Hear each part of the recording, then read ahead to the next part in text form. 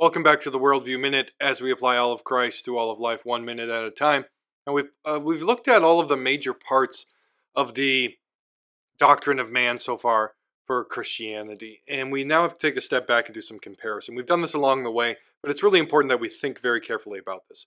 Who is man? Why does it matter? Because we're really left with two different options, right? Man is the result of a cosmic accident. There is no God, and that means that everything that has happened is without meaning, without greater purpose. It's just a cosmic accident. And through random processes, somehow we have now come here. And so when we think about that, that makes without God, the universe becomes nothing. And without God, man becomes nothing. And this setting off that we have now done in modern day of you need to find out who you are, you need to determine your truest self is really kind of absurd because you're a nothing. We've been telling people they are a nothing for a long time.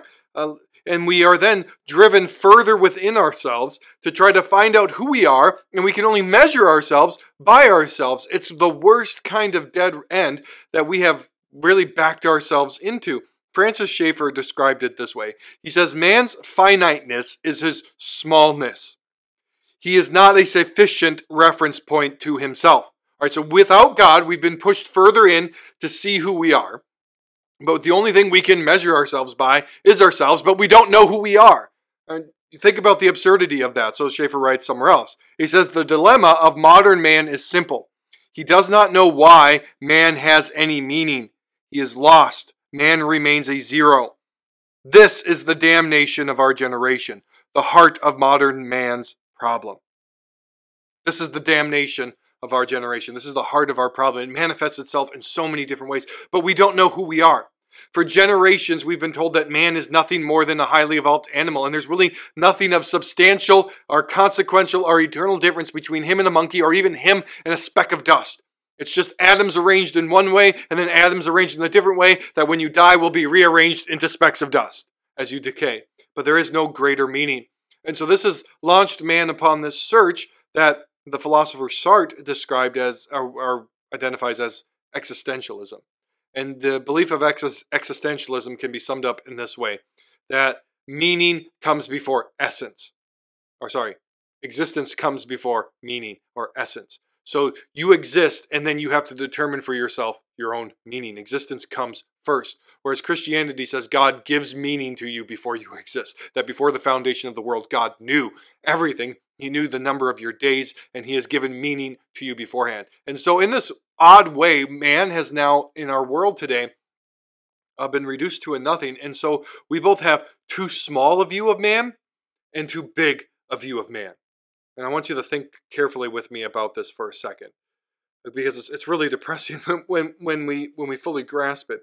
We've been drilling into our kids that you're just the result of evolution, blind processes over time. Man is nothing special in the universe. There's no eternal weight. And as we've read before, if this is true, Bertrand Russell is correct. The only thing that is left is unyielding despair. So we've been drilling it into people that you're a nothing, you're a nothing, you're a nothing. And then simultaneously, that's how we think too little about man.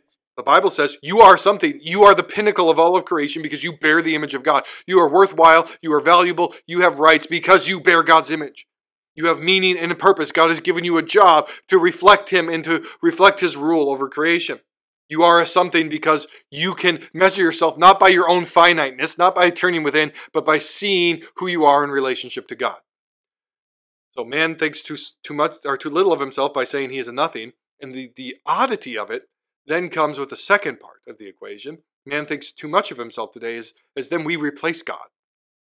We then say, well, then I have to determine my own meaning, but your meaning dies with you. I say this many times to my people at church. Any self-made meaning goes away when you die. It's not eternal, and it's a happy way to, not even a happy way, it's a way to distract ourselves. David Wells describes it this way. He says this, when God, the external God, dies, the God outside of you, then the self immediately moves in to fill the vacuum. Something always becomes the God of the system. It normally becomes us. But then something strange happens, he says. The self also dies, and with it goes meaning and reality. If you haven't read any of David Wells' works, I really do encourage you to do so. He gathers biblical data and also sociological data, and we can see that in no point in human history have we been more material blessed. Have we been stressed to look to ourselves more and find our own happiness within? And by every measure, we've never been more depressed. We've never had more deaths of despair. We've never been more anxious, more medicated, more any of these things than today. Why? Because we've been telling man on the one hand, he is a nothing, and then on the other hand, he is everything. But if you are everything and nothing at the same time, then there is nothing. There is no meaning. There is no purpose. You are an absolute nothing. That's the option set before us. So let's be honest. Let's stare at the unyielding despair, as Bertrand Russell puts it.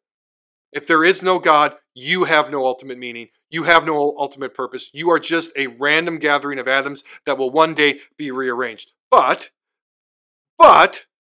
if you are, or if Christianity is correct, then you have meaning. You have purpose. You have worth.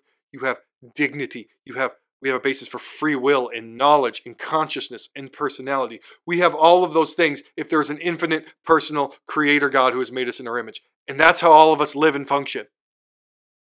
And so if you want to find meaning in life, if you want to know who you are, St. Augustine put this well, our hearts remain restless until we find our rest in God.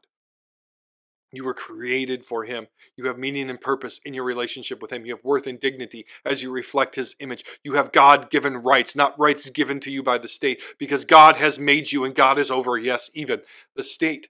And so this Christian worldview, this Christian foundation screams to us, you are worthwhile and meaningful, not because you declare yourself to be. Right? Talk about a shifting foundation. Like the self is not meant to hold that kind of weight.